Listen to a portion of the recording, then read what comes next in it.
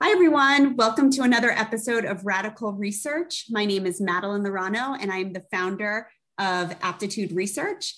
And I'm here today joined by George LaRocque, who is the founder of WorkTech, and Gina Alioto, who's the head of transformation and the joy advocate enthusiast at Symphony Talent.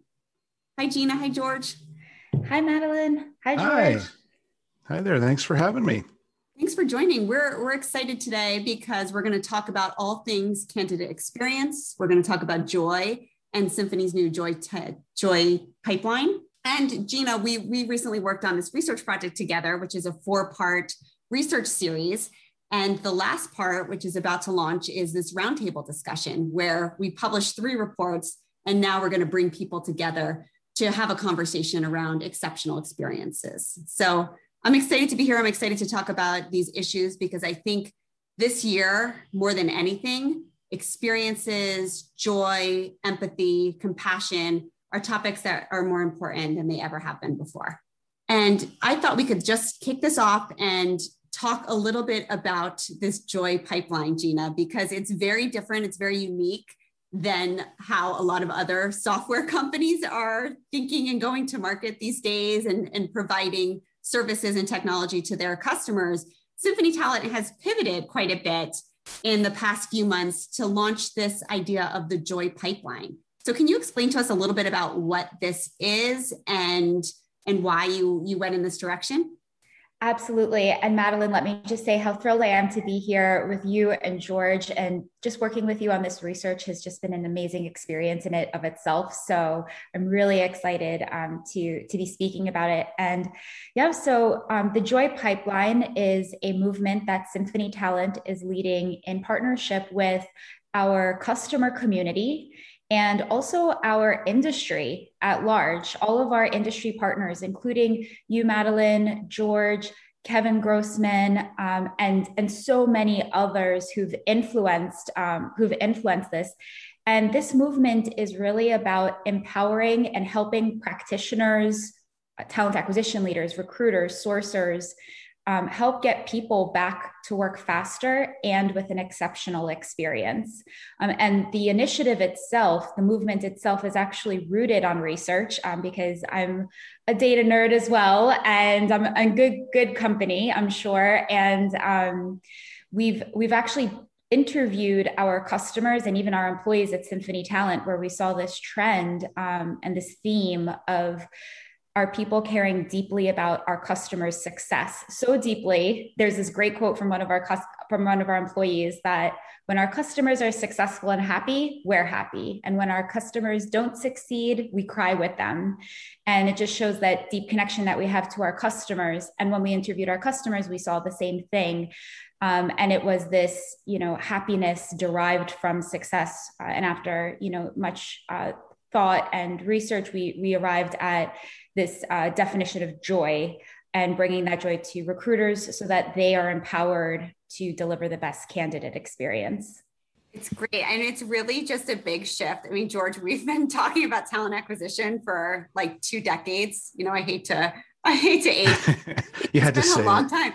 And this is not, we talk about candidate experience, we talk about experiences, but joy is not a word that's typically used to describe applying for a job or thinking about that relationship between employer and candidates. I mean, is this something that, and I know you're very familiar with the Joy Pipeline too, is this something that you think is going to resonate with people, or there's going to really need to be a change in attitude?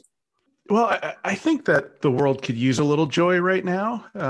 That's for sure. And I think candidate experience could certainly use to have the goal shifted, because we're clearly not doing a great job. We're not, and I'll be pessimistic for a little bit, where you're right. We have been talking about this for a long time, and you would expect more success on the issue of experience. And I think the industry needs to strive to do better. And I think that from what I've seen everywhere, from an industry perspective, from a personal and perspective, there's a need for this conversation.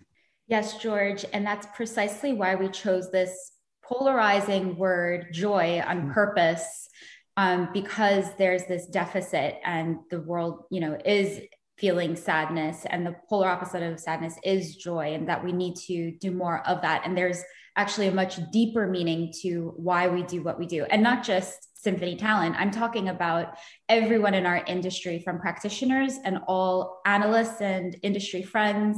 We are all in this industry for a reason, and it's what keeps us here so long. It's because we love people. We're in the business of people. I hear that all the time. And in fact, our CEO, Rupesh, says it best about how, we partner with Fortune 500 leading global organizations, and each of them are hiring thousands and thousands of people and interacting with thousands and thousands of people. And collectively, in partnership with all of that impact, together, we have a very powerful impact on the world. And that includes, not just our customers at Symphony Talent, but also all of the people that each of, the industry leaders every day are interacting. So if this is a collective movement, we actually do have a very powerful impact where we could bring joy back into the recruiting process.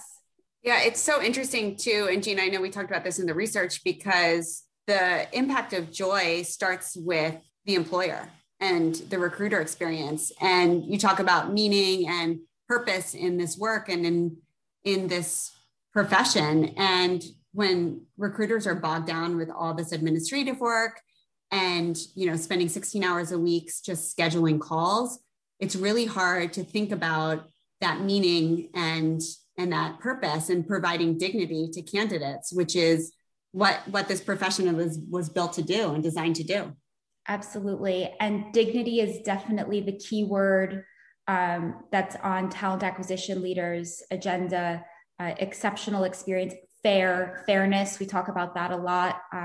And we do believe that every candidate deserves a dignified, positive, and speedy experience, especially that urgency in needing to find a job. And we've all been there. We know what it's like to look for a job. And it is one of the most grueling life experiences. I really can't think of something worse than looking for a job than being in the hospital or some, family tragedy. There's these life experiences that you go through, and searching for a job is one of the most terrible. And how can we just make that a little bit more positive for the candidate? Yeah, it's really, unfortunately, a horrible experience, the way it's sort of set up now, and the lack of communication that's given to candidates, and the lack of dignity that they receive. Like, I always think about it, like if you went to a restaurant and ordered a meal and you were really excited for whatever you were ordering, and, waiting, and, the waiter or the waitress came over and, told you that this would be out. And then all of a sudden they just never came back, and you're just, and you never get the food, but you have no idea what happened. And no idea what's going on. It's just, that's what candidates experience every day. You would go on Yelp and write a horrible review for that restaurant. That was the worst service. Yeah. You would get, put through a gauntlet. You'd have to actually go to 8 or 9 tables before you'd find out you weren't getting your food. Yeah, exactly. Mm-hmm. Like interview. I've seen, I know some people that are on the job market now, and I'm always a little bit embarrassed when I ask them how is it going, with this company or that company. I'm not going to pick on any brands out there, but incredibly large numbers of interviews, and just terrible coordination, and not knowing, in between steps, whether you're going to the next step until you find out that you need to schedule something, and then you need to schedule it like yesterday. There's urgency, and then there's silence. it's we can do better. And I think it needs a movement. It needs that. I love the 2 words that were used, polarizing, and that you need a polarizing movement. You need to attract leaders who want to strive for this, to set an example and move everybody forward. And then dignity, I think, what a great word to have, and just the way to approach the human beings that are a part of this process. And not, it's for the candidates, but also the recruiters. The position that they're in is unfair. And I think companies need to step up and really think about this experience and the impact it has on their brand, and all the reasons we know experience is important. Absolutely. And we surveyed our customer community, including all practitioners and recruiters, and we asked them what brings you joy in your job. And the part of their job that brings them joy is the people, building relationships, seeing candidates succeed. The list goes on. And today, recruiters might be, given more and more to do with less, plus an influx of applications coming in, and they just have so much to deal with. How could they focus on the human people relationship building part of the job that really does bring them joy? They're not able to in many cases. So that's a really important part of the story, George. It's so interesting because Gina, you talk about just going to Yelp and writing a scathing review. That could put a small restaurant out of business if there were enough of those reviews, or it certainly would impact their business. And this is why companies spend so much money, right, on the consumer experience and their brand and what they're doing. There's dedicated roles. There's a separate budget. Everything is about this consumer experience. And yet the same thing doesn't happen with talent acquisition. Absolutely, Madeline. You have a great quote from your research about how many candidates will share their poor experience publicly with friends and family. And that's speaking about not just the employer brand, but the company's brand. And that will hurt the business. That will leave a significant business impact. Yeah. And that's what I think the talent board kind of finds that in the research they do. It's like, are you willing to refer this company? Are you willing to engage again? I think that's another indicator. Like, would you apply for another job? And, those individuals that do that have been treated in a way that would make them want to come back. Absolutely. And we all know that referrals are some of the richest sources of hires as well. So a lot's changed in the past year in talent acquisition. And George, we talk about this all the time about changes with companies and technology. And, there's just been now this huge interest around talent acquisition in general. What are you seeing with the candidate experience specifically, whether that's what companies are doing or, how technology is being used differently? Like, has anything changed at all in the past year, especially with this idea of remote work? Well, the obvious one is given that hiring has been remote, digital interviews, video interviewing was certainly prevalent before COVID, but it was adopted by anybody who had not adopted it or wasn't using it broadly. Was forced to start using it through COVID. So now that I think has gone, varying results, right? If you're trying to use Zoom at scale, it's very difficult to use that in a hiring process. And if you're hiring, large volumes of people, that's a big shift in your approach to recruiting. Outside of that, I am encouraged because I have seen some assessment vendors that have really simplified things. They've made their assessments more visual. I think the emergence of, and we've seen increased adoption in chatbots and AI and automation tools. That certainly helps and can be used. I don't know. You would know better than I, Madeline, if those tools are fulfilling the promise on communication back to the candidate, but that there's some promise there. Yeah. So I think there are some promising things happening. I just that in the research bubble, looking at vendors, I feel like there's a lot of promise, but when I get out into the market and talk to people who are going through the process, it's not catching up yet, but that's a biased survey sample that I'm talking about. What do you see? I agree. I think it's the same thing. I think this remote world environment that we're in has accelerated a lot of the technology that probably should have been in place years ago in terms of just, a simpler experience for the candidate, better communication. I think conversational AI is a great example that provides, a great experience because you're providing an immediate 24/7 response to questions that are important and otherwise probably wouldn't even get answered at all.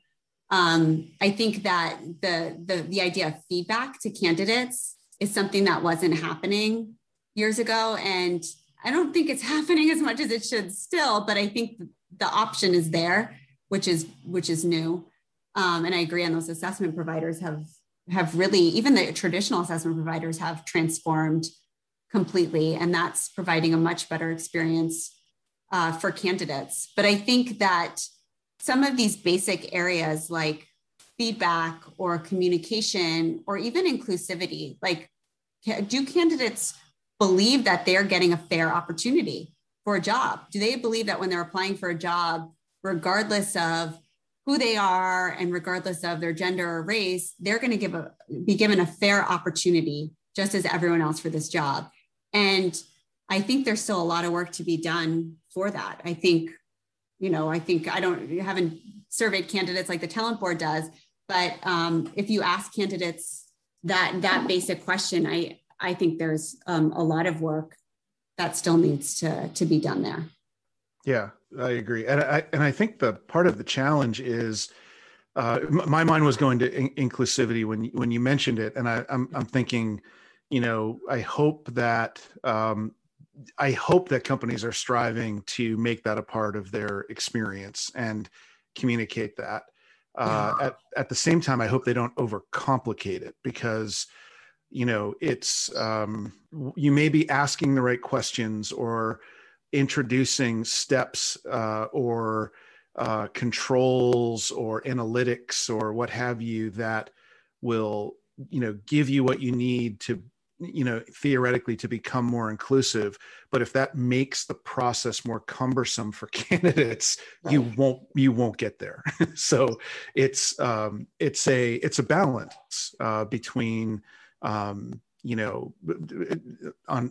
these things. And I think that's part of the challenge for the talent acquisition leaders is, how can we, make the process fluid, provide a good experience, and be more inclusive, be more, just the broad issues of compliance. How can we make sure that we're doing, ethically doing the right things as well?